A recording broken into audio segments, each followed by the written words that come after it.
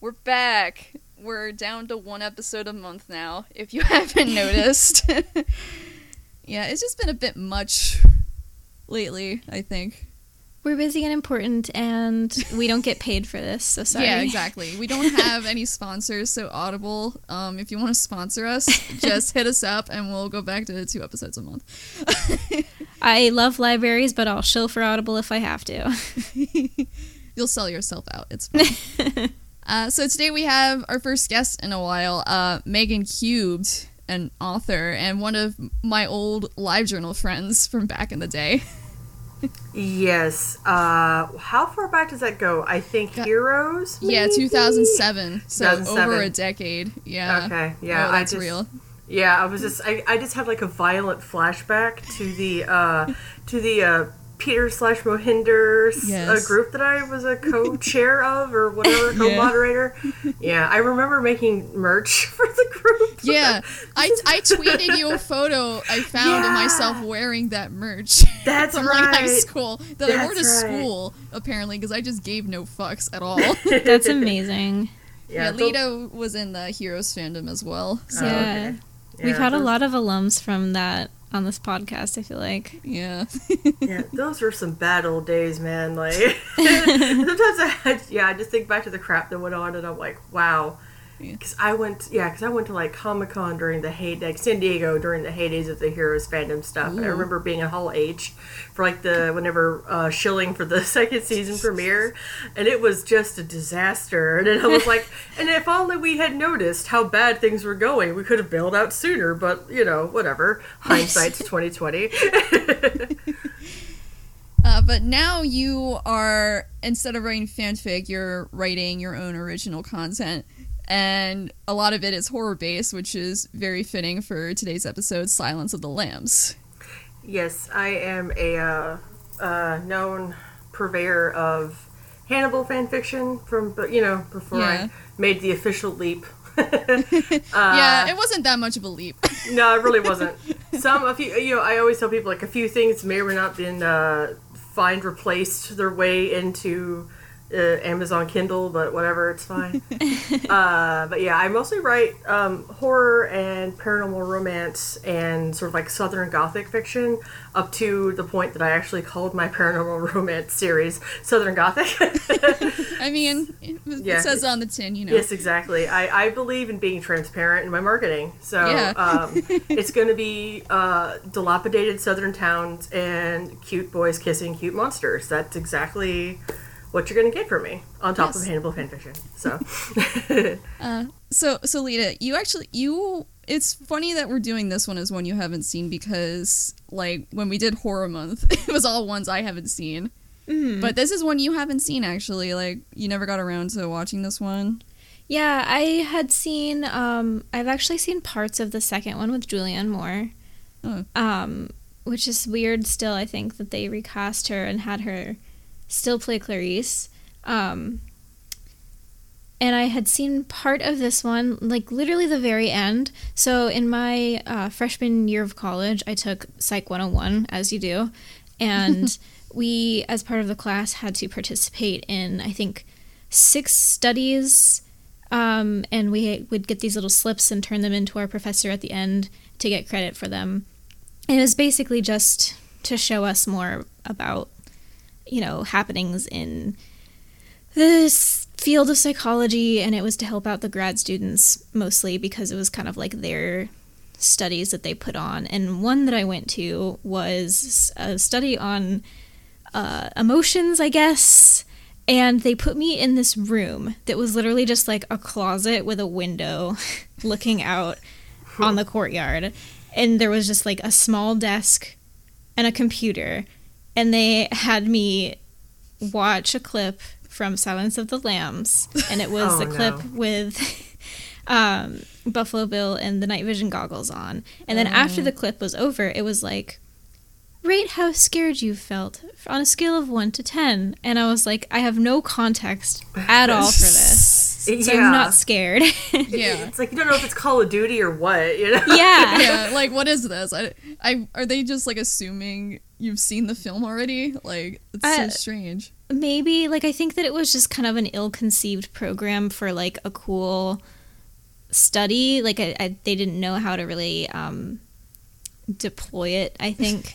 And then it made you sit and stare at a blank screen for 30 seconds. And then it was like, now how scared do you feel? So it was trying to examine, like, the passage of time and its effect on your emotions, because then they also made me watch some weird scene that was supposed to be sad, but again, I had no context at all for the characters, so it was just like, I don't feel anything. I feel nothing. Well, put her down for psychopath. Yeah, right. Yeah, but that's my experience with it. My dad also used to answer the phone and ask if I could hear the lambs screaming, and I'm like, what are you talking about? Well, that's charming. Jeez. Thanks, Dad. I'm not traumatized. But again, I had no context for it, so I was just like, Dad, you're so weird. What do you want? Did you get eggs at the store like Mom Did he, like, asked? do the voice? Like, not as creepy. Like, he was being silly. Like, he wasn't trying to be, like, freaky. Yeah, he wasn't going to Anthony Hopkins levels of creepy. No. Which he accomplishes so well in this movie. He does. Yes. I'm gonna admit, I haven't seen, like, a ton of Anthony Hopkins' stuff, but, like, he was extremely excellent in this movie, and it's well-deserved all the praise he gets for it. Yeah.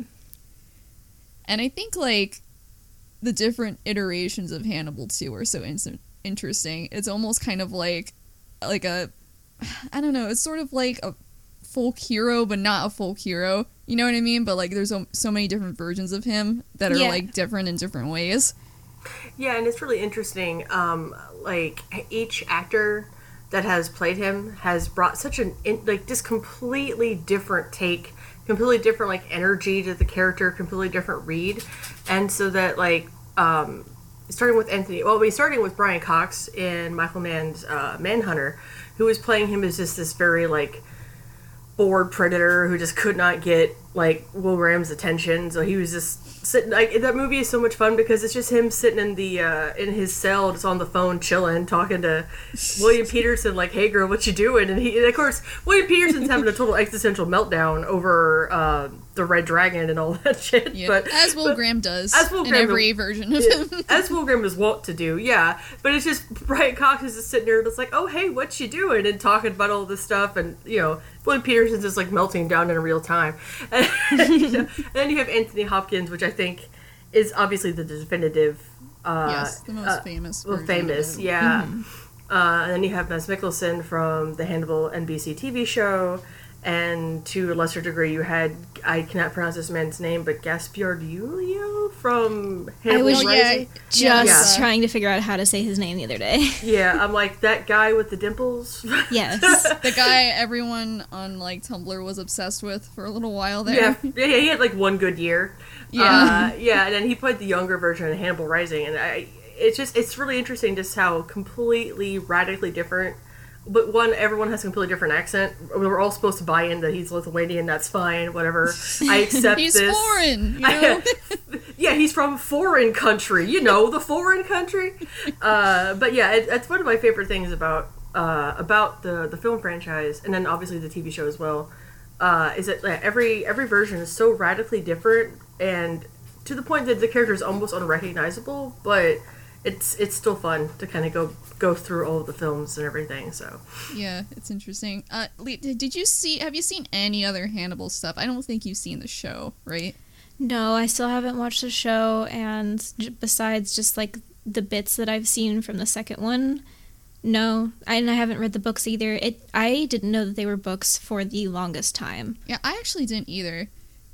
Like, honestly, also, like, I don't know, when I was, like, younger, like, I remember there was this movie theater we always went to, and they had, like, a giant Silence of the Lambs poster, and it was, like, with the moth and, like, the eyes and stuff, and I didn't know what the hell it was, and I was like, this movie looks fucking weird. Why is there, like, a giant moth? I'm freaked out by this poster. And I didn't know that was what, like, Hannibal came from, like, the longest time. Yeah. Until much later. And actually, the weird thing is, I actually started watching the show before I saw any of the movies and before I'd read any of the books. Interesting. So that was what got me into Hannibal, was the TV show. I didn't know anything about it beforehand. Well, and I think it's also kind of interesting to note is that, like, the books are such a far cry from the films, and because, like, they're just really dry procedural cop stuff. You know, it's like a really, really long, drawn out episode of like Homicide: Life on the Street or something. Yeah. It's not even like the heights of like Law and Order SVU. It's like it's really not even dry. like they're not like even like trash books. Yeah, exactly. They're just like they're really informative. Yeah, it really served as like a skeleton for like the heights that the films and especially the television show took it to, because NBC's Hannibal went fucking off the walls crazy with the source material. Oh yeah, and that's, I mean, a lot of people unless you're like really deep into the whole franchise and everything, a lot of people haven't read the books, they've only seen the films, and I never scoff at anybody for that, because they are so different, and unless you're so into like really dry by the books, you know, step by step breakdowns of like cases, then you are not going to get anything out of this. Period at all. So anyone who doesn't read the books, I'm like, yeah, it's fine. It's fine. Yeah, don't worry about it. It's like the Wikipedia. That's what they made that for. So you're good. For real. That's kind of like how I encountered the Dexter books. Like, they just seem very much dry, and it's from Dexter's perspective, and he is a sociopath through and through. There is nothing to empathize with at all. Yeah. Like, when you see him on screen, you can empathize with him to an extent, which it might not be the best thing in some cases. It's the whole, like, Dexter and, what's his name from Breaking Bad? Walter White, yeah. It's that whole effect of, like, people thinking that they are... Yeah, that's... justified. Yeah, because you get entrenched in like the main character's perspective, and when you're actually like watching it unfold too, it's kind of interesting too, because you would think that like if you're reading the actual thoughts that like this character is having, you would get more entrenched in their perspective, but that's not always the case sometimes. And I think it's interesting the way that like cinema and television, like these visual mediums, are able to just kind of like immerse us in that, even when it's not just our own imaginations creating everything, as opposed to like when we're just reading it off a page. Yeah. So I'm Jackie. Hello. And I'm Lita. And this is Why Haven't You Watched That?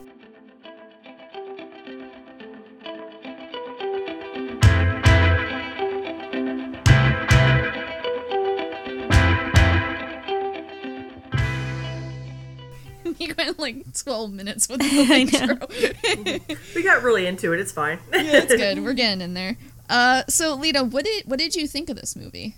I really liked it. I didn't expect to like it so much, actually. Yeah. I loved...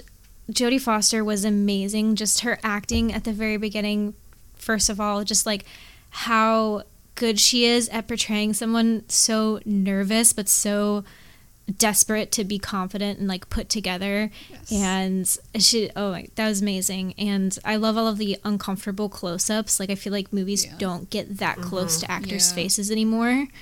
I loved it. Yeah, and speaking of that particular technique that they do, that's what really gets us in Clarice's perspective, and kind of like subverts like the usual male gaze a bit, because we're not the men looking at her, we're her seeing the men look at her. Mm-hmm. Yeah. And she never looks directly into the lens, whereas the other characters do. So it's like they're looking at us, and like we're Clarice.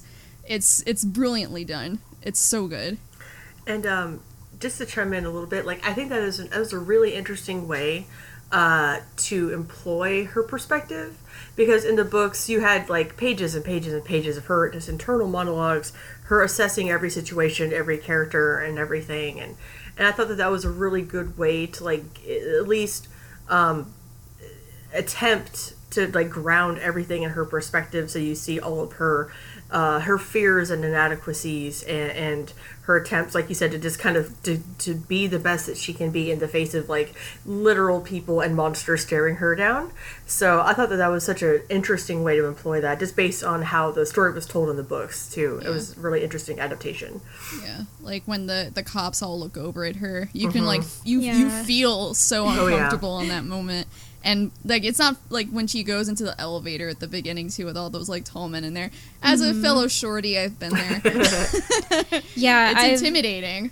I related so much to the feeling from all of those shots, and I think that it's really cool that this movie's older and pulled that off so well, you know? Yeah, I get, because I feel like, I remember the first time I saw this, I didn't know it was made in 1991, and I would have thought it was, like, the early 80s. Mm-hmm. Somehow, I don't know, it just gives off that vibe, like the film stock, I guess, they used. I don't know, it just feels like an older movie than it is. Mm-hmm. Yeah, I think it comes down to the way that it's shot, because, like you said, you don't see close-ups like that.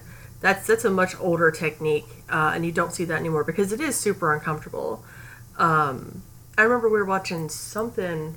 It was really funny. We were watching that movie with my girlfriend's family. We were watching Crazy Rich on Christmas, and I was sitting there, and her whole family is like they like watch TCM every week. They're like old movie buffs. So I was just sitting there going, "What is it about this movie that I like? What is it about this movie that I like?" And I was like, "It's filmed like an old 1950s golden era romance, but today." And I was like, I love that, and that stuff like that where you're like, when you watch films and you see how they use framing and the cinematography and everything, you're like, this takes me back so far back. I can't even figure out where I am, but it feels so strange and it does feel really dated. It almost feels like a 1970s thriller or something compared to like 91, 92. You know, and it's definitely interesting.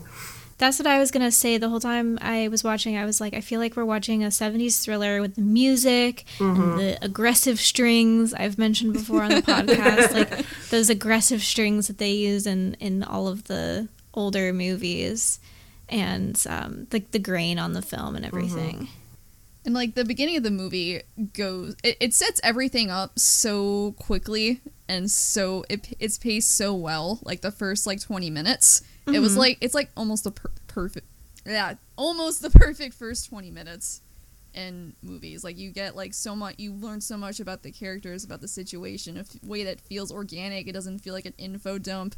We're really like rooting for Clarice already at this point. Like so much happens. And like I was watching it again because I hadn't watched it in a long time actually before we did this, and I was like watching, I'm like, oh man, this is so good. I forgot how good this was. Like I liked at the beginning how the FBI like labels all of their little obstacles on the course. It was like cargo net. Just chuckled at that. Yeah, in case you got lost, you know. Yeah. Like, what is this? It's a rope. What do I do with this? What do with rope? It honestly looked pretty fun to me. I would love to be able to just go out and do an obstacle course every day. Yeah. I mean, not me, because I'm a lazy shithead. But, in theory, it sounds good. You like the option. You like the opportunity, so you can say no. That's the important part. You like to be asked, so you can say no. Yeah. It seems like a fun thing, but I feel like that place would be so stinky all the time. Everyone was just when she like went in to go to the meeting, I was like, she's sweating so much though. She probably like smells so bad. Yeah, going into Crawford's office. I love that touch though, because I feel like women aren't allowed to even sweat in movies a lot of the time. Yeah, you know. Yeah, that's really true, and that's like the first time we see her also. Yeah, and oh god. Speaking of that, Chilton is the worst. I think we can all agree. Yeah. Yes. And it's so funny how, like, he just gets worse and worse every time you see him in movies. It's almost cartoonish. He just becomes desperately Whiplash or whatever by the end of, like, of the franchise thus far. You're like, what is this nonsense? I know. It's like he's going after him at the end of the film. It's like, yeah, but do I really care that much, though? That Chilton's about to bite the dust? Not really. Absolutely not. Because it's like, even like when we first meet him and like it does that thing of him looking directly into the lens because the lens is Clarice, and he just like, oh, I've never met a detective who's so attractive. Just like, oh god, I need to take a shower. Like, he's just such a fucking creep. ugh. And then she has to, like, placate him. And so she can, like, so he can leave at the end. She's like, oh, but, and then I wouldn't have had the pleasure of your company, blah, blah, blah. It's like, it's all shit we have to do. We always have to placate men like this so we can, like, get them to leave us the fuck alone. And coddle their feelings. Yeah, it's, ugh. Hate it. I have both the notes WTF and This Is Why You Never Help a Man, and I don't know what the second one is referring to, but I know the WTF is referring to Migs, which I was not expecting that. Yeah. It's so fucking nasty. And I think the note why This Is Why You Never Help a Man is when he shoves her in his truck with the couch when she helps him. Yeah, that's exactly what it was. Yeah. Yep. Yeah, that's some classic serial killer shit. Yep. Some Ted Bundy stuff. It very much is, yeah. Yeah. And the thing that always gets me about this and Buffalo Bill is, like, because he looks so different, but I always know him as Leland Stallmeyer. Oh my god, Monk. yes, like, yes. Like, he doesn't look the same without the mustache, but, like, you hear the voice and it's like, no. Leland, what are you doing? I know, because my mom is, like, my mom watched Monk from beginning to end, front to back, loved that show. Yeah. Well, I would watch it with her all the time, and it was always like, oh no, not the captain. We trusted you. He has a secret past. But he did a phenomenal job in this movie too, and, like, at the end when she, like, goes to the house, like, the weird way his mouth moves when he talks is just so good. It's such, like, a good acting choice, and just, like, the weird vibe he puts out and how, like, just strange he is so well done. But of course we have to talk about, unfortunately, the big thing with Buffalo Bill, which is he's not a real transsexual, but then they employ those tropes like, oh man, look at what a freak this person is. They're dressing up and, like, he's pretending he doesn't have a penis. Oh god, it's so weird. But then they try to cop out. It's like, oh, but he's not really transsexual though. He just thinks he's transsexual because he's, like, fucked up in the head. And, like, it's ugh. Yeah. Yeah, it's a lot. Yeah, like, it's one of those things where the original book, I think, was written in the 70s, 80s, Probably. I think so. Oh, wait, no, I think Red Dragon was written in the 80s, 70s, so this one was probably written in the 80s, so I could be totally wrong, but it was one of those things that it's, like, that's kind of the thing about the Thomas Harris novels, is that, like, he does try to get a lot of stuff right, you know, like, the whole thing with Clarice, you know, and then how he deals with trauma with, like, Will Graham and all that, he like a lot. There's a lot of, like, really good. I don't want to say progressive, but I will say, like, forward thinking, kind of like, oh, there's better ways to frame this and talk about this, you know. And then it was just one of those things where, you know, when you're relying on the medical authority of the time and even the medical authority of the day, you know, today, you're going to get really bad dehumanizing information and yeah, it dates it a lot. It does. It really does. And that's kind of been the thing, is that, like, the whole plan with, like, the NBC show is that they wanted to end on, somehow, by hook or crook, get to Silence of the Lambs. And I was like, I don't see how with what y'all did, but whatever. Yeah, fine. I don't even get how they would have done that with the whole Miriam storyline, which is literally the cribbed completely from Silence of the Lambs, pretty much. Yeah, because they didn't think they were going to be able to get to Clarice, so they went, fuck it. We'll just do it here, but, like, the Cliff Notes version. But, yeah, and so that was, that their, from what I understand, the plan was always to end on Silence of the Lambs, and it was one of those things that, like, to this day, like, fans are still super split when I talk to people about that. I'm like, I personally am fine with the show ending before they did that, because I don't see a way on network TV that they could pull that off in a way that would not just reinforce the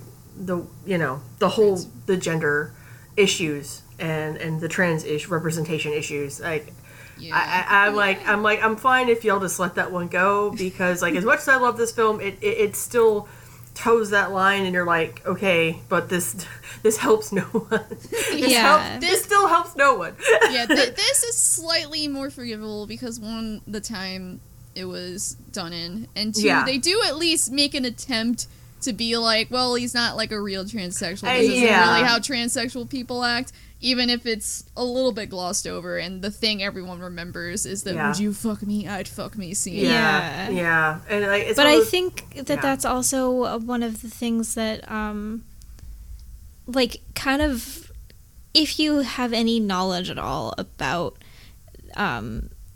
actual transgender people, like, I think that is something that sets him apart again, because that the whole thing is not you're transgender because you want to look like what you want to fuck. So I think that that gets someone that doesn't autogynephilia thing that's been Yeah. thoroughly debunked by this point. Yes.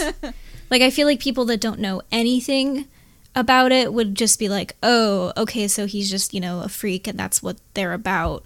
But I think that if you know something at least a little bit about it, you're like, okay, so that's just clarifying again that he's not actually, like, he's just messed up in the head and this is just what he's fixated on. Yeah. Because he's just still a white dude that's obsessed with hurting women, and so much so that he's trying to turn himself into one because he hates them that much and he hates himself that much, or maybe, I don't know, like... Yeah, the problem with this is they didn't get enough into his psychology to really have it make sense. Because it's not so much about him, it's more about Clarice and Hannibal, but, you know...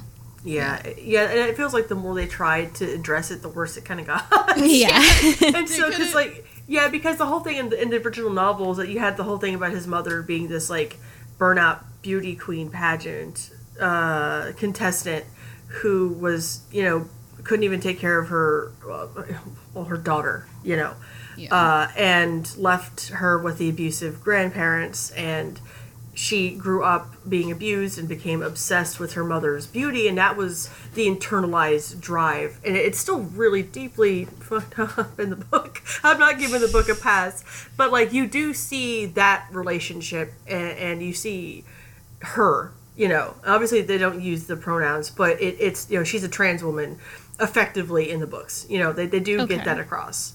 You know, it's just that they don't use the language, and they don't. It's still really dehumanizing and bad. And I feel like they tried to be like, no. Jane Gum is just a straight up male serial killer, Ted Bundy type. It's fine. It's you know. But yeah, it's like the more they tried to fix it, the more mangled the whole thing got, and it's just like it always ends up being kind of the elephant in the room with this film. Is that, like, the more they tried to be like, no, we don't want to dehumanize all these people. It's like you still did.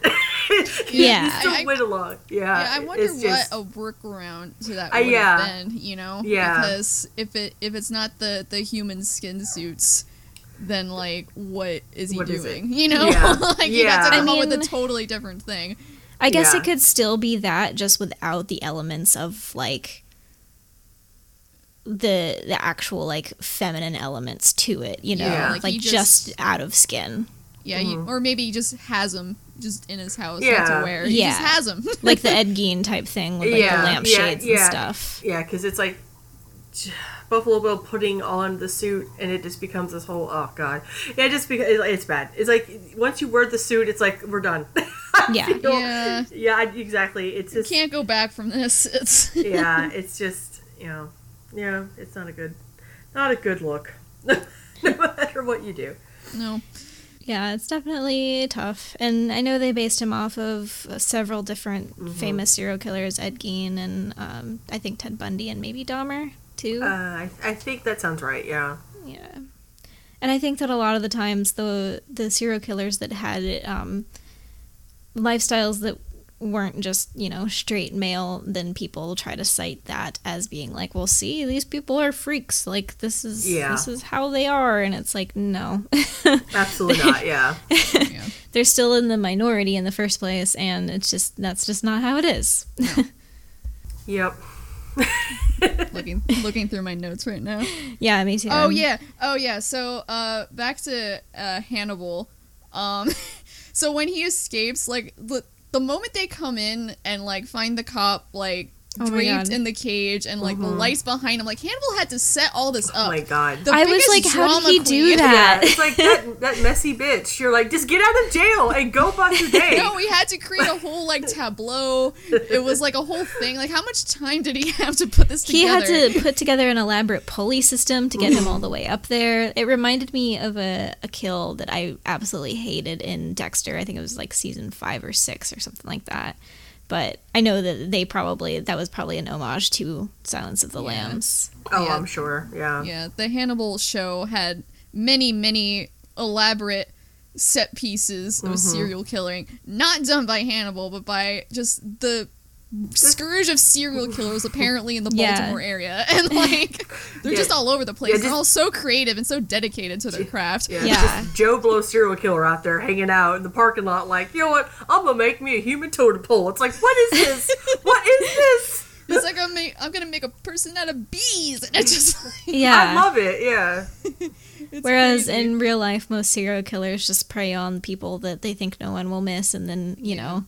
And also, like, I feel like Hannibal as a character contributes to this too. The idea of like the smart serial killer, like the intellectual one, which I feel like we're seeing a resurgence of with the Ted Bundy stuff. First of all, Ted Bundy was fucking stupid. He was so dumb. The only reason he didn't get caught for so long was because the police at the time were incompetent. Yes, and like it I feel like it's just such a like the gentleman serial killer thing is definitely something the character of Hannibal has contributed to a lot. Yeah, and that's one of those things that like, and it really depends on how you frame the character. Because in the books he is very much like the Machiavellian, so suave. He has like red eyes and 6 fingers, and he's just so you can't defeat him. He's so intelligent, and he's like basically the devil. But not really. But he's more like a JRPG villain, really. And then you get to like Hannibal the show, and then and they made him like the actual manifestation of the devil. Like he's like straight up like a Milton character, Yeah. And it's fine, but it's one of those things where it's a matter of framing. That's why I think no matter what happens, I think I like the Brian Cox version the best. When he's just hanging around in his pajamas, bothering Will Graham on the phone, like, "Oh hey, what you doing?" I think about church collapses, and it's like, what the fuck? He's so like not intimidating, and he's so not even interesting. He's just this guy. He's like a bored, lonely guy who's obsessed with this FBI agent, and he just calls him at his house because it's like, "Hey, what you doing? Hey, do you remember me? You remember the good times?" That feels so much more realistic too. Yeah, it does. As opposed to like, I mean, again, I love the show and I love this movie as well, but it feels a lot more like grounded than just this unbeatable guy who like eats other people for like, and he's like, "Oh man, if you're rude, then blah blah blah," and like creates like these ridiculous scenes. Yeah. Because he's just like a messy bitch who loves drama, and like, and I feel like when the show was at its absolute best in terms of the writing, it did convey that he wasn't really that great, or that's like he was just like another dude. He was just like so obsessed with these like very specific things. And I feel like when the show was like season 2, I think was peak gentleman serial killer nonsense. I feel like season 1, it was just the whole like him being so in love with Will Graham, he didn't know what to do with himself. And then you get to season 3, and he is the messiest bitch. He's trying to get caught. He's just fucking up left and right. And I'm like, that's to me is how you should play Hannibal. Like, you should just play for the drama, because we know that it's not real. Like, if you treat it like an opera, I think it's fine. That season 2, when it was like, I'm so smart and I can do anything and I'm unbeatable. Also, the FBI has their thumbs up their asses this entire season. I think season 2 was the worst for that. But again, when it's at just firing full cylinders, pure absurdity, I feel like you're buying into it because he's basically the devil. It's like, but he's the devil in love with the cute boy with nice hair. So how serious can any of this really be? He took his own ass to jail in season 3 over this, so you're like, whatever. But I definitely agree that, like, the more well-known and well-respected portrayals of Hannibal definitely feed into the whole, ho ho ho, I am the chess master of murder. And you're like, great, okay. Fun. Yeah. I feel like we're so obsessed in society with that trope just because of the fact that America's had so many famous serial killers and so many of them are still unsolved. And like with the Golden State Killer, right? Yeah. When they found out, I mean, they're pretty sure that it's this guy who is in law enforcement, and that's probably the case with a lot of the people that they never caught because they cover up for each other. And if you know the system, you can game the system. And we know that, you know, rape kits don't get processed and that DNA doesn't get processed. They just don't log it because they don't feel like it. And there's things that slip through the cracks all the time. So it's not these people being so smart, because it's really hard to actually get away with something like this if anyone is paying attention, because people know your comings and goings. If there's a body buried in the woods, it's going to look like something's been buried there for years. And there's just so many forensic signals that point to who did it. Like, there's it's not... Like any doing any detective work at all. And like giving any kinds of shits about it. And it's a big reason, too, serial killers attack like prostitutes. It's like, oh, no one cares about sex workers, you know, and that sort of thing. Yeah, it's like poor people. Or runaways, sex workers, the elderly, you know, because people don't pay attention to them. And that's kind of like the really sick, sad reality of all this, because of all, like, whether we want to call it serial killer fandom or not, because there's a difference between serial killer, true crime enthusiasts, and fandom proper, but but there's so much bleed over in the media that it's like, it's really getting harder and harder to parse, you know what I mean? Because it's like, and that was like the big Ted Bundy thing, I think, was kind of illuminating, because when the show dropped on Netflix, I had, for the most part, my whole understanding of the case was from the lens of the gentleman murderer thing. But then after I was reading through a lot of articles and conversations after that, it was like, oh no, the reality is like the media, and especially men in the media who write the books and make the movies and do the podcasts and do the stuff and build their careers on these guys, and especially Ted Bundy, you know, who's like probably the most notorious of them all, besides like Zodiac and BTK. You know, they've concocted this narrative, and they've controlled this narrative, and it's become, through films and through documentaries and through podcasts and through books, it's become what we now think that Ted Bundy was this brilliant, handsome, charismatic murderer that people were just fawning all over. But then, like, when you look at the victims and people that knew him, they're like, no, fuck that guy. He was creepy and weird. And it was just like, and it just really, really occurred to me, like I said, very recently when this conversation took place, like how much, like, I even internalized that narrative of the gentleman killer. You know, and we talk about a lot of this stuff so much, and I actually was discussing this with my girlfriend, because I had to block some people on Twitter over the whole Ted Bundy thing. I was like, oh my God. I'm like, you know, I'm ridiculous. I'm like avowed Hannibal trash, like through and through, but I also understand, you know, the difference between fiction and reality. which is I mean, a important distinction. Yes, which is a big plus for me, I think. But I was talking about how, like, if we really, if it really just came down to conversations about, you know, say, oh, people like serial killers because it's weird and subversive. Oh, it's counterculture. Like, people are obsessed with, like, Charlie Manson for that reason. I'm like, that's fine. That's cool and all. I understand that there is a contingent or a constituency of people who are into that for that reason, because it's dark and macabre. Sure, why not? But, like, so much of this boils down to, like, white male power fantasy, whether we like it or not. Because if it was just, oh, we like weird dark stuff, people would have tattoos of known black serial killers and known Latino serial killers, because they're out there. But we don't celebrate them. They don't get movies. They don't get books. They don't get podcasts. They don't get documentaries. I mean, what's the only podcast I can think of off the top of my head is the Atlanta Child Murderers, and which was about a serial killer whose name escapes me. He was killing children in the 1970s, black children in the 1970s in Atlanta. I don't even remember the guy's name, because But I remember Ted Bundy. I remember John Wayne Gacy. I remember, I remember all these other guys because it's been beaten over our heads, and they've been turned into these folk heroes basically. And it's that. Yeah. Oh, well, this is just that average guy that you could be passing on your way to work that could work next to you in your office. And a lot of people kind of ignore people of color in the same way. Mm-hmm.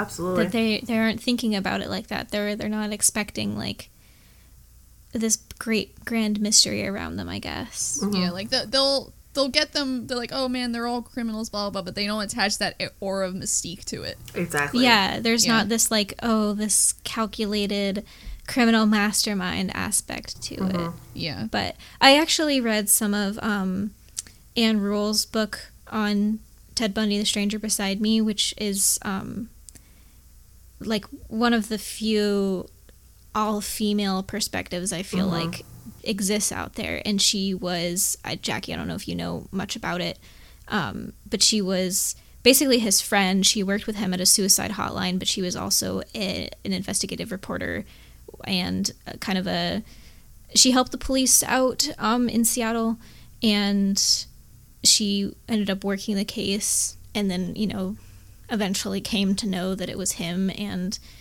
there's a lot in the book that's kind of her trying to justify what she thought he was and what he actually was, but then she actually covers a lot of the very specific nitty-gritty stuff about his victims and, like, talks about their families. And I need to read the rest of it at some point, but it's a lot. It's very intense all at once, actually. Yeah, it sounds really intense. Reading everything that he did to these people and the horrific, there's body parts that haven't ever been found. Yeah. Stuff like that. Like, and people really gloss over that sort of thing. Like, I will not watch the Ted Bundy tapes on Netflix. No. I don't care what he has to say. Like, same. I don't give a fuck what he has to say. He's not dead. Worth anything. Yeah. Like, I don't want to buy into the narrative he's trying to construct about himself. You know what I mean? Like, no, he already did enough of that when he was alive and when he represented himself in court and when, he somehow endeared himself to his jailers to the point where they didn't have him handcuffed and he just slipped out a library window and then made his way to Tallahassee and killed a bunch of sorority girls there. Like, I walked past that house every day, and it's just, like, insane to think about. And I think that's another reason why people are so obsessed with specifically him, because he did cover such a mass area, and because his MO was such a plain thing, so many people can say, oh, well, my mom totally had an encounter with Ted Bundy. Like, she told him to fuck off. And it's like, it could have happened, it could not have happened, but everybody wants to sort of insert themselves into the narrative of, like, well, I'm a hero, I'm a survivor, like, I knew that he was up to no good, And it's just depressing. Yeah, a little bit. Well, anyway, more serial killers. Oh god, I had something I wanted to say about Clarice and I don't remember.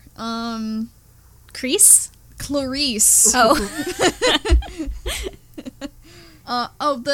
Since the scene with the night goggles at the end too. Like, I know the first time you saw it, Lita, it was completely out of context. Fantastically done suspenseful scene, though, if you've seen the entire film. And the way the night vision goggles was a great Chekhov's gun at the beginning. Oh, yeah. Yes. Oh, yeah. God, a classic setup of that. So good. And, like, it's so interesting watching her stumble around, and we can see everything, but she can't, and, like, it's just so odd watching her, and she's so terrified, and Jodie Foster is so amazing. She's great in the whole freaking movie. Like, she's just all of the nuances in her expressions. I was just stunned by her face the whole time. Yeah. And the way she, like, dips in and out of her accent at different times too. And oh god, it's just like a masterclass. Honestly, watching her in this film, it's so amazing. And, like, I really wish there were more films like this with female lead characters. That were structured this way and, like, made them the focus and didn't, like, sexualize them. And the characters in the movie sexualize her, but the movie itself doesn't, which is a very important distinction, and I feel like that's the way it should be handled. And I also enjoyed that her mentor didn't also. Yeah. Like, Even and though when Hannibal's Hannibal like, brings does he it think up, about fucking you? And she's like, this is boring. yeah, Yeah, and I exactly. loved that scene because I mean, I feel like a lot of young women probably wonder that to themselves and get freaked out by that thought. And the fact that, I mean, even if it is true, we don't see him acting like that toward her he in doesn't the movie, act which like I that at all think during is the movie. very nice. Yeah. But it's very surprising to me that this movie did amazing critically, right? Yeah. And I think that it's so weird that we don't have more movies like this because I feel know. like every time we do, they do so well. Yeah, it's so weird because Hollywood's like, oh man, no one wants to see a film about this, and meanwhile, like, oh, like Black Panther broke box office records, Wonder Woman was the best DC film, blah blah blah. It's like, yeah, but no one wants to see movies with the woman and the black person in the lead. It's like, clearly they do. Like, they clearly do, and it's just like your own prejudices because you're all white men and that's the movies you want to see. And meanwhile, you're like, well, money, we need lots of money, and meanwhile we're gonna whitewash all these characters, and then these movies aren't gonna make any money, but we're still gonna keep doing it anyway because reasons. And like, it's just it boggles the mind. It really does. And I how mean, many I feel like of those things are getting a little bit better, but like, it's still not good enough. I feel like we've backslid though, in the same type of way. Like, I don't know. I keep seeing people post gift sets of Atomic Blonde on Tumblr. Like, I don't know why there's been a resurgence of me seeing it lately, but I see like a lot of the scenes of Charlize Theron and Sofia Boutella. I don't know how to pronounce her name, but like, I feel like everyone's like, oh my god, like, bi-representation, so great, like, love it. And there was nothing in that movie. Like, there are good parts of that movie, and Charlize Theron kicks ass in it. It wasn't a very good movie, in my opinion. And the representation of the sexuality was horrible. First of all, do you guys care if I spoil? No, that's fine. It's cool, yeah. Okay, so spoilers for Atomic Blonde. But they are, like, basically trying to kill each other at first, and then they end up sleeping with each other, and the sex scene is like so gratuitous. Like, it's just sort of a lot of writhing around with like the other girl's breasts like bared to the camera the entire time, and it's very awkward. Like what men think lesbians do. Yes, it's just a lot of like rubbing and writhing, and it's just very weird. And then she ends up getting strangled by the man that ends up being a double agent or something like that, and so, you know, she's fridged. And it just is like a horrible representation, and it just makes me so sad that people cling to just like the small good parts of it because they're like, well, at least, you know. I mean, I think probably what happens is people haven't seen the film and they just see the gifs and they're like, great. That's and then a big they don't part watch of the it. movie. That's a big part of it. Yeah, I mean, like, how many movies have I seen on Twitter get sold based on bisexual lighting alone? And I'm like, y'all, can you see the film first before you make these declarations about what's in it? Please examine before you label the content. Yeah, there's in either direction also. Oh, yeah. Too, you know? For sure. Because I've seen a lot of people say, oh, this movie is bad. It looks like they're representing this horribly based on the trailer, based on this scene that I saw. And then you actually see it and you're like, well, that actually was good, though. Yeah, the thing is, trailers frequently just wrong about the quality of the movie. I have seen some amazing trailers that made me like, oh man, this movie's gonna be so fucking awesome. And the movie was crap. Main example being the Black Dahlia, which is a little relevant to this. The trailer for the Black Dahlia was incredible. I was like, this movie looks kick-ass. I saw the movie. It was not good. And then you can't judge anything based on solely on the trailer. Yeah. Because a lot of it depends on who's making the trailer, if they're good at their job, the footage they get to use, and the marketing, a whole bunch of other factors. Yeah, for sure. Like, it's just to get you interested. It's not money giving you and a breakdown assets. of the movie, unless it's one of those trailers that gives you the entire plot of the movie in the trailer. Yeah, which is most of them now. But yeah. I think that the moths were kind of neat. I think that they were supposed to be creepy, but I thought they were really pretty. I thought they were creepy just because I find bugs and moths to be creepy. Moths in particular freak me out because... Why? No, because they're the sound of their fluttering wings and like they're just suddenly in your room and it's like I don't want to hurt them, but also I'm very frightened. Please get out of here. And I just don't like flying bugs in general. Yeah, I don't like things flying at my face, so I get that. But I really like I like moths. photos of moths. I just don't want to be in the same room as a moth. Yeah, I have a collection of moth specimens in my house, so I mean, I understand. It can be a little creepy. Yeah, the moths got more play in the book, but I do think that the way they use them in the film was really interesting and really like evocative, without like devolving into like, oh, here's the background of the Death's Head hawk without moth. like hitting you over the head. With which is what ended up kind of happening in the books, because Thomas Harris loves procedurals. Yeah, I only read Red Dragon, but it was I was kind of like, okay, like I get it. I get it. Yeah, and I think Silence of the Lambs is my favorite of the Thomas Harris novels. I know that sounds bad because I'm a incorrigible like Will Graham stan, from Womb to the Tomb, but I still think Silence of the Lambs is the best, personally to me, the best book in the series. But I do think that they do get so much more play in the books, but to the point where I'm just like, okay, man, I'm good. Can we just get back to the crime? I get it with the moths, all right? Yeah, but we move on. Yeah, but I think the imagery was really effective in the film. I thought it is really good imagery, and it's like the fact that they use that as the poster too. Yeah, it is a very evocative image. Yeah, because like you said, Jackie, I remember seeing the poster for that in Blockbuster and just always being like, what the hell? Like that image sticks in your brain. It is. It does. It's traumatizing because like I remember seeing that movie poster when I was, oh my god, we used to live behind like a dollar theater when I was a little kid, and I was like, I don't know, 6 or 7 when the movie came out, and I remember seeing the posters everywhere. Like every time I would like walk past the dollar theater, and then when it was a Blockbuster, it was so deeply creepy. And then you see the film, and you're like, oh, okay, it was more of a metaphor, a thematic encapsulation. Yeah, but it's so deeply creepy, that it like I was so young that like that poster's always stuck with me. Like it's still creepy to me. One thing I didn't understand too when I saw it, I was like, it says Silence of the Lambs, but there's like a moth. Yeah, right. I don't get it. Yeah, I was also confused by that as a child. I also think that like that being her backstory is so deeply interesting, and it's like you get why Hannibal gets obsessed with her. I think because it's like, this is like isn't like your standard run of the mill kind of like background.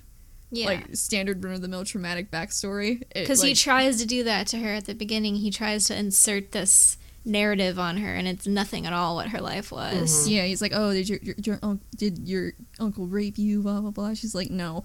Yeah. And it's just such an interesting take, and it really like showcases her character as well too. It's not even just like something terrible that happened to her. It's also just shows who she is as a person as well, which is a really effective character building and really brings that to a climax in that scene. So it's good storytelling, man. The whole thing, the pacing, and also his escape scene. It's filmed so well. When she's walking around the cage talking to him, and the shots get closer and closer, and like it finally like builds up to that, and it's just everything. There's just so much tension, and it's just you can like feel it. It's just amazing filmmaking. Those were all really good shots, and I also wanted to mention when they're doing not really the autopsy, but when they're looking at the body that they found, and I like that they didn't just go for the cheap shots on the autopsy table, and that they're filming their reactions and like giving respect to it instead of it just being sensationalized and like, gore porn basically.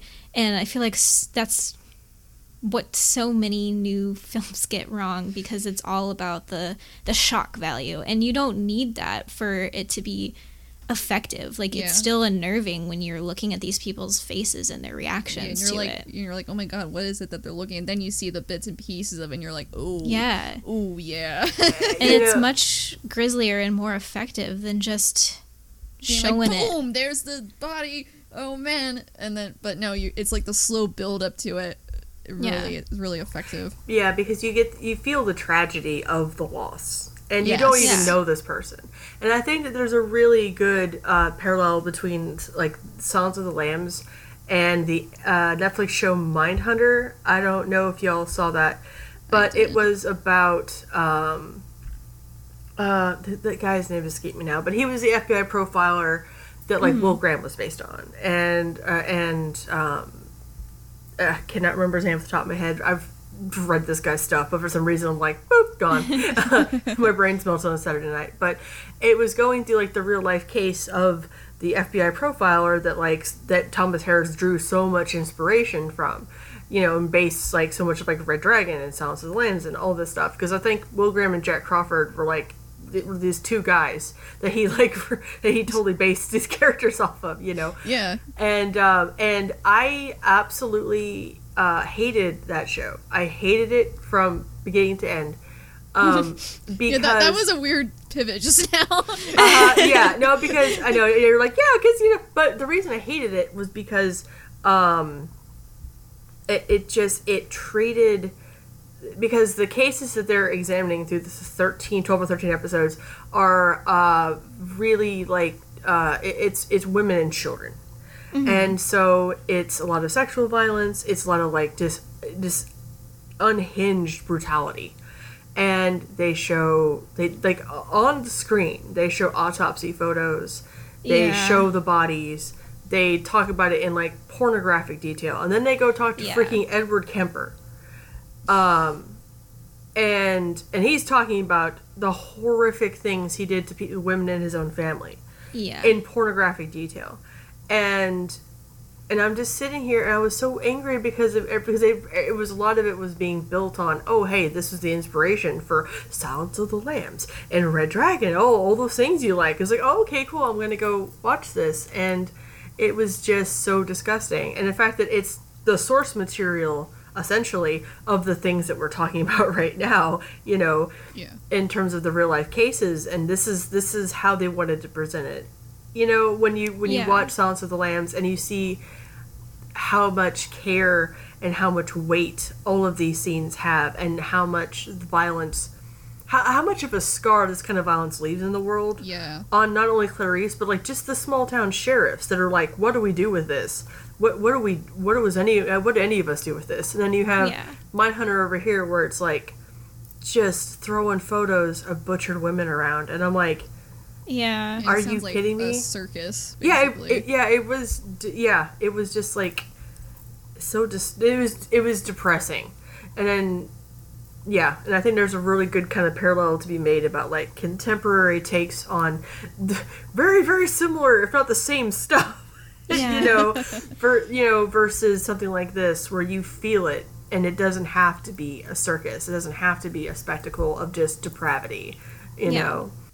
I did hear that about that show, and that's why I avoided watching it, because I am really interested in true crime, and that's not the part of it that I'm interested in. I'm not interested in all of the horrific, horrible, gory details, and the kind of, like, almost taking pleasure in knowing all of the aspects of the case in that excruciating of detail. Like, I think I take an interest in it because I am interested in the way people's minds work, and I'm interested in it not happening to me, and I feel like understanding them like I feel like understanding them maybe is, like, it makes you feel better, and, like, makes you feel like, well, maybe I could know how to get out of the situation, even though, like, again, it's, like you mentioned, it's unhinged brutality, so it's not something that you're ever going to just, like, take a class and just be in the right place at the right time kind of deal. You know, you can't predict how you'd act, or I don't know how it would go down, or just the stories we tell ourselves. Like, if we were in the situation Catherine is in this movie, and her brilliant idea, by the way, to get the dog down there was fucking great. I was like, oh, she's not just, like, passively accepting her fate. She's, like, trying to get out, and she, like, screams at Clarice. It's like, you fucking bitch. Exactly. I loved it. Like, get me out first and make sure I'm safe first. Yeah. Yeah. And even if you know, like, you know, it's not like practical for Clarice to do at that moment. But it's just like, oh man, just get her out of there. Come on. Yeah.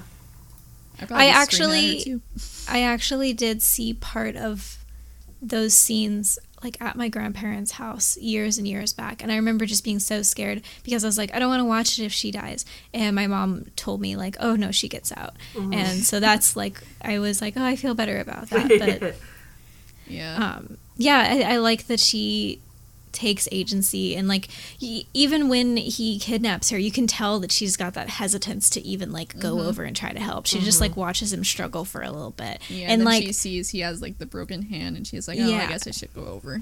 And then but honestly, maybe it makes me a terrible person, but I'd probably just be like, I don't know, man, you got it this far, I got groceries in my hands. My cat's waiting for me. See, I would have just walked past him struggling with the couch, to be honest. I wouldn't have even like, maybe it makes me a bad person, I don't know, but it's like, I don't know you.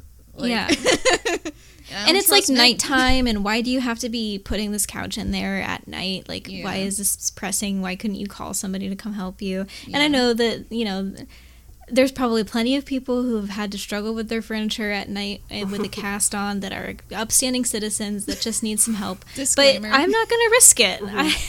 No. But I don't think that you would be stupid for helping. No. You know, doing that doesn't make you stupid at all. It makes you a good, kind-hearted person who was taken advantage of by a fucking maniac. That's what it is. Like, it's on him to not be a maniac. Let's not blame the victims. No. Yes. Please don't put women in your basement. You know, at bare minimum here. Don't starve them and then wear their skin as a suit. Yeah, don't do that. And also, it's just so interesting. Hard stances like that, you know. Oh my god! I felt like it was really interesting that he had a dog in general, like, and just I don't know. It just shows. It just shows how crazy people can be, and that they can. Like, I feel like a lot of times people have this notion of, like, well, if you could hurt an animal, you could hurt a person. But, like, if you can't hurt an animal, then you probably wouldn't be able to hurt a person. And that's not always true. Like, son, because you can project your own shit onto pets and animals. There's a Whereas human beings are complicated and messy and dirty and have wrong opinions and all this other stuff. And that's why... Not to get wildly off topic, I think that's like one of the big cruxes of the pro-life thing, which is like they can project anything they want onto unborn fetuses, but once the baby's born, all bets are off, you know, and it's like... Yeah, and I think having the dog is really interesting too, because it's not even just like the whole compartmentalization. I think it is just really interesting because, I mean... A lot of us, whether we admit it or not, are really capable of selectively loving things, people, you know what I mean? Like, it's not even about us necessarily, but like, you can love a dog, and a dog will always love you back, you know, because that's what a dog is supposed to do. But a human, like you said, is like really deeply complicated, and that takes work. A dog is easy, and it's, you know, it's fulfilling, and it's kind of an immediate gratification. So it's like, for Buffalo Bill to have like absolutely no one and nothing, and to be just adrift in depravity, it just him and the moms, you know. Yeah, that's a bit too much. Yeah, I think you have to have something, because humans are social creatures. Yeah, and I think that was a good way to be like an uncomfortable reminder that we're all a little capable of selectively assigning value to what we consider worth loving. Yes. You know, so I thought that was interesting, because we all love our pets, but then it's like, but would we you know, could we watch someone like just walk by as someone's like dying on the floor, be like, yeah, but my dog's hungry. You know what I mean? So it's kind of like, there are people like that out there. Exactly. You know, it's sort of like an uncomfortable reminder that, you know, like you said, it's not all about like, oh, if you could hurt an animal, you couldn't possibly. It's like, no, it's slightly more complicated than that, and I liked that about the dog. Yeah.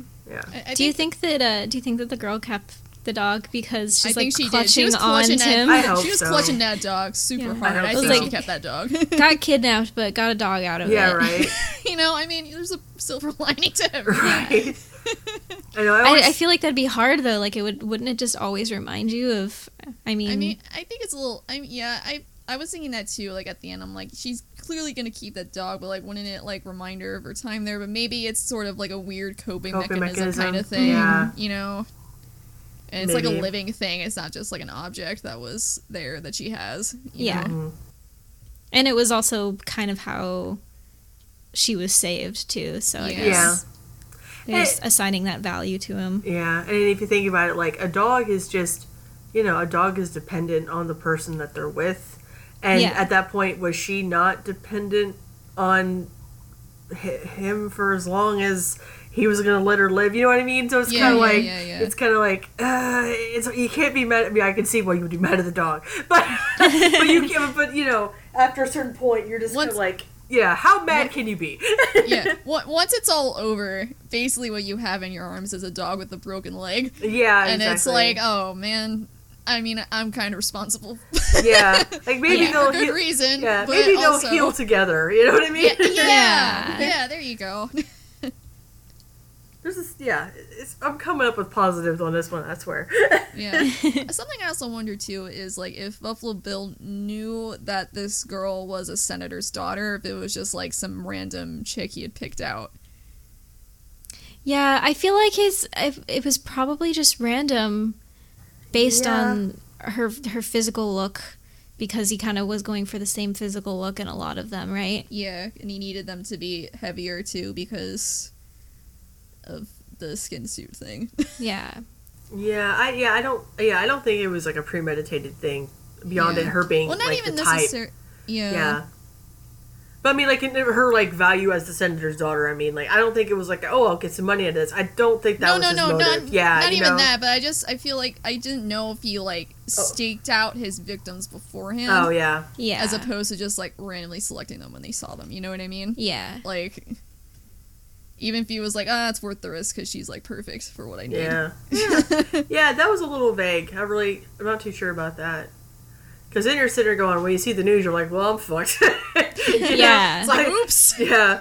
Maybe I should just blindfold her and leave her in the woods, because I fucked that up, you know? Yeah. Yeah, but then she'd tell them, you know, where, like, what he looked like and everything. Yeah, I think at that point you might as well just, cut your losses, you know. Yeah, live the dream with your new skin suit, whatever. Just commit to the crime in progress. you gotta commit to it, man. Yeah. Yeah.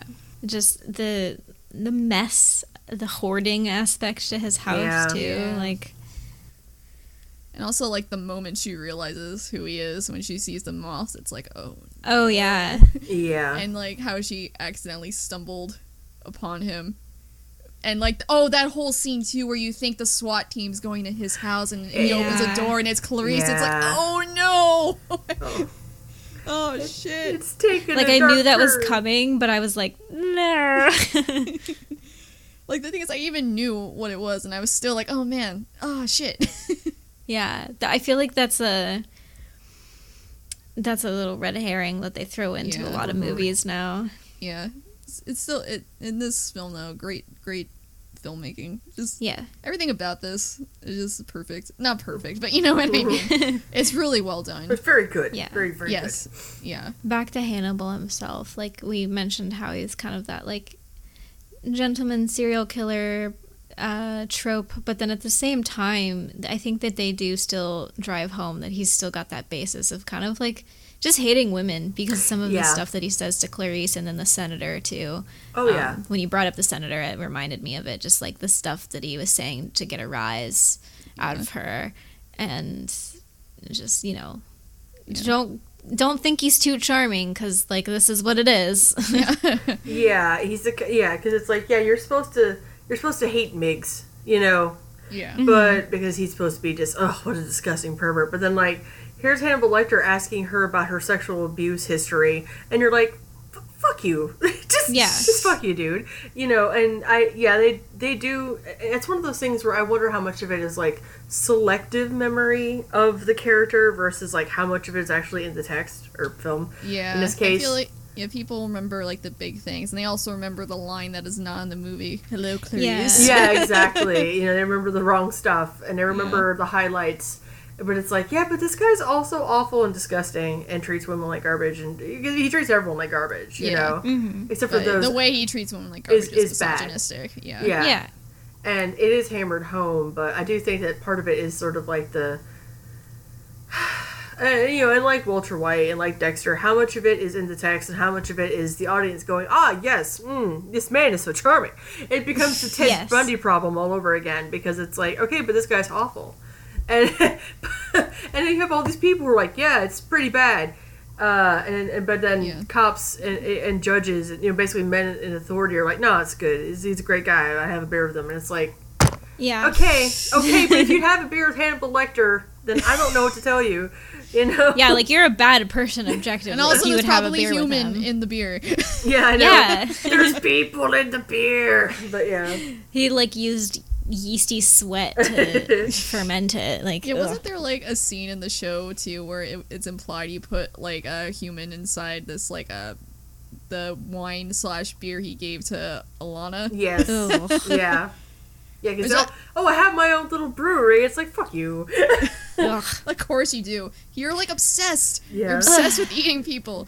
And then like, I don't know about y'all. People. Like, what is this? It's not even just, like, incidental to killing them. Like, it's just you can't get enough. Yeah, and then How good can it taste? It can't taste that good, and also the other part of it is just like the creepy look on his face, and he hands it to people like, yeah, you're gonna eat that now. It's like, what the fuck is this? It's like the audience knows and the characters doesn't know. It's like every time he's like proudly giving a wink to the camera. Yeah. Like and that's what I'm saying. Like, how much of it is like, this guy's a cartoon character. He can barely function in society, but then everyone still remembers him as such a genius. So like I said, I wonder how much of it at a certain point becomes society's conditioning towards characters like this versus what's actually in the text, because I think the mythologizing, and also like the society's fetish for powerful white men. Oh yeah, and that sort of thing. I was gonna say, I don't know about y'all, but I feel like I would definitely be able to tell if I was eating people. But also, this is one of those reasons, again, I have a laundry list of reasons why I'm glad I don't eat meat besides fish anymore. And this is another one of them. Just if you happen to run into a debonair man in a suit who wants to, like, give you some dinner. Give me, like, gourmet long pig, Yeah, right. I don't want anything to do with it. Yeah, in case you run into a generic European guy who really wants to cook for you. Yeah. It's like, man, I gotta get out of here. It's like, I gotta go. It's gotta be hit the old dusty trail. And something, like, I thought the TV show did that was really interesting was the TV show is based on Red Dragon, and they took two of the characters who were men in the book and turned them into women, which I thought was really interesting. And I feel like it's something that should be done more often in careful and considerate ways, obviously. Yeah. When you're pulling from material that was made during a time where, like, men were considered protagonists, and it's not weird to have only one girl in the story, kind of thing. And if that, if you're lucky. And so I thought that was a cool thing that the show did, for sure. Even though it did add the interesting thing of, like, in the book, like, they changed Will Graham's therapist/colleague from a man to a woman, and in the book he's like, oh, I don't want to get too close to you because I might start psychoanalyzing you, and then the show they made it like a romantic thing, and it's like, well, that kind of puts that in a new context in the original book. Was that Gillian Anderson's character? Is she in that show? Gillian Anderson was an original character for the show, I believe. And she was Hannibal's therapist, and that ended badly, so to put it mildly. Yeah. I know a lot of the people that were in the show, and I've seen a lot of different, like, screenshots and stuff like that of it, but I've just never been able to watch it. Yeah. It's good. I actually never finished watching season 3. The first season is really great. Yeah. And I think it's worth a watch. It does get into the more ridiculous in season 2. Yeah. And that's one of those things that, like, I always tell people, like, if you're gonna watch it, just watch season 1 and see how you feel about it, because season 2 is a bit of a disaster, and then season 3 is even more of a disaster in new and interesting ways that are both amazing and just deeply enraging. But then if you can get past episode like 9, and then it gets really good again, and then it just derails into pure gay murder opera, sorry. And then you have the big finale, and then I'm just like, fuck, I don't know. But because season 3 is so over the top, it ends up being my favorite, because in the 11th hour, by hook or crook, they pulled it out, and I still don't know how, or even how I completely feel about it, but, at least watch the first season, because to me, I don't know. I think that's the tightest. It's the least ridiculous of the seasons. Yes, that's true. One of the most grounded in reality and how things actually work. Mm-hmm. Yeah, it's one that I've always meant to watch, but it's like whenever I'm going to, I'm just like, I'm not in the mood for something heavy right now, Yeah, I hear that. Yeah. It is pretty heavy. But the interesting thing about that, the fandom behind it, too, is just, like, how many jokes are cracked about it. Like, I remember when I was in it, it was, like, all jokes. It was, like, no dark stuff. Everyone was just, like... Yeah, it's such, like, an interesting, like, contrast to the show, which is, like, very, like, serious and dark, and meanwhile, it's like, oh, we have flower crowns. Yeah. and like, the fandom is a 24/7, like, shitpost factory, because we do not take... I mean, you have your groups of people who take it very seriously, and I cannot deal with those people, because I'm like, you do realize that this is insane murder opera. Like, this show is bullshit on wheels. Like, you know that, right? Yeah. But that's what I love, that it's overwritten and ridiculous, and like all the things that like should make it bad and kind of do, or why it's my favorite show of all time. But sometimes when like Hannibal says stuff, I make like the jerking off motion with my hands. I'm like, shut up. yeah, exactly. But there are some fans that again take it very, very seriously, and I cannot hang out with people. We're 4 years past like the series finale, like it's been 4 years. Yeah, shit. I think the summer will be 4 years, and I'm like, I can't handle y'all still writing essays on this show. There's nothing left. There is no new symbolism. You cannot compare it to anything else. It's done. But like, I can still watch it and crack jokes because it still makes me laugh, and it's so over the top and so ridiculous. Like, there are genuinely heartfelt moments that like will ruin me to this day. But, like, when I'm watching it, it's just like, you fucking... I just yell at him. I yell at Hannibal 24 hours a day when I'm watching the show, because I'm like, where are your eyebrows? What is wrong with you? You are a terrible man. But, because he's so ridiculous, you cannot take him seriously. And the further you go into the show, the worse / better it gets. Yeah. And you can't take him seriously because he's just a cartoon character. And you're like, all right, fine. As long as we're all on the same page, I think it's fine, Yeah. But that's honestly kind of how I feel about most fandoms, in that, like, I want to be in them shitposting and having a good time. Yeah. And occasionally, like, I'll entertain an essay or two, like a little bit of talk of symbolism. But when you're just, like, all up in your feels all the time about the fandom and just, soliloquizing about how it's so grand, and I'm going to compare it to this, and I'm going to compare it to that, and I want this to happen, and I'm just like, can you calm down? Mm-hmm. You have to go outside eventually. Please take a deep breath of fresh air and just... Like, it's Star Wars, man. It's not that serious. Yeah. Like, all I want out of Star Wars is cool noises, lightsabers, fight scenes, shitposting. Mm-hmm. I don't care that The Last Jedi ruined your childhood. Like, I don't want to hear about it. If you didn't like it, I'm so sorry for you. But I'm excited for Episode 9. Please get the fuck out of the post on Episode 9 talking shit about The Last Jedi. Let go. You'll feel so free. Let go of your hate. Yeah.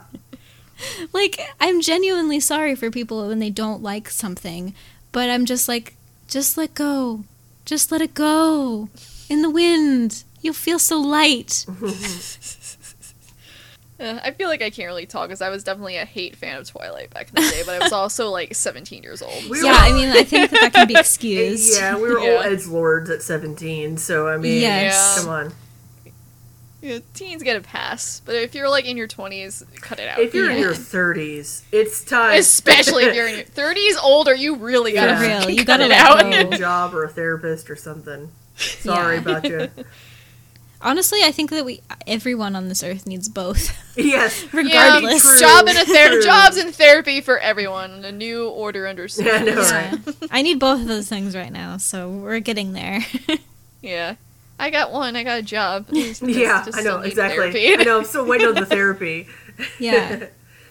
I have the freelancing part, and I'm trying to get a job that will help me get the therapy part. Yeah, living the dream. Yeah. Love America, wow. Wow, America. So, yeah, I don't really have any more notes, but I think that we covered everything pretty well. Yeah, we covered a lot, yeah. So yeah, be sure to check out Megan's stuff. Your Twitter handle is just Megan Cube, right? Yes. I'm usually, my discipline is usually the daddy appropriator. So if you can't find me as Megan Cubed, you can usually find the daddy appropriator screaming into the wind about all sorts of things. Usually handle, most often monster dicks, but yeah, but I can be found there screaming into the wind. I will admit I haven't read your newest stuff because it's not really my kind of thing, but I can vouch for you being a fantastic writer, so if you are into that genre stuff, you should check our stuff out for sure. So be sure to follow us on Twitter too, YWT Podcast. Please, for the love of God, just follow the fucking Twitter. Us. just the news, you know, like, if you just listen to the podcast, you didn't know that we're only doing these once a month, but you followed the Twitter, you would be up to date on what's going on. And also, please rate and review us and subscribe on iTunes and Spotify and all the other places we're at. Yeah, please. We love you. Please, God. Imagine me very lightly kissing the top of your head if you do these things. Just a small boop. So yeah, I've been Jackie. I've been Lita, and this is Why Haven't You Watched That?